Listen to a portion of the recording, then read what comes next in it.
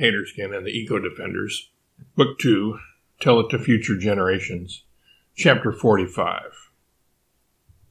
In the jungle, the Taterskin warriors had arrived at one of the largest cattle ranches. Somebody else who was on the same wavelength had beat them there, though. It was Ravel, tipped off by the animals of the forest as to the existence and whereabouts of the mega ranch.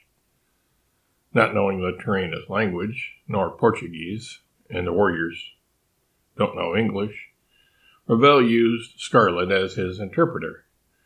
The Taterskin warriors were glad to find out that Ravel and his group of four-footed and flying friends had the same goal as them, to free the cattle and lead them out of the basin. Using his Doolittle prior to Scarlet's arrival, Ravel had already convinced the cattle to go out on a wild cow strike. The cattle wanted to return to the Pantandal, and that coincided with what Ravel's group and the Taterskin wanted for them too. And so the answer to the age-old question, who left the barn door open, turned out to be Ravel and the Taterskin warriors had. And they did it deliberately. It was not an oversight.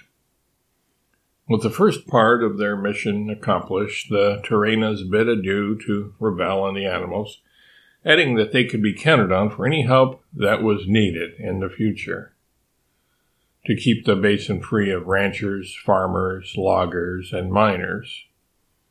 Driving thousands of beeves through the forest would normally be a daunting challenge, but the Taterskin took advantage of the Trans-Amazonian Highway, the building of which had already begun.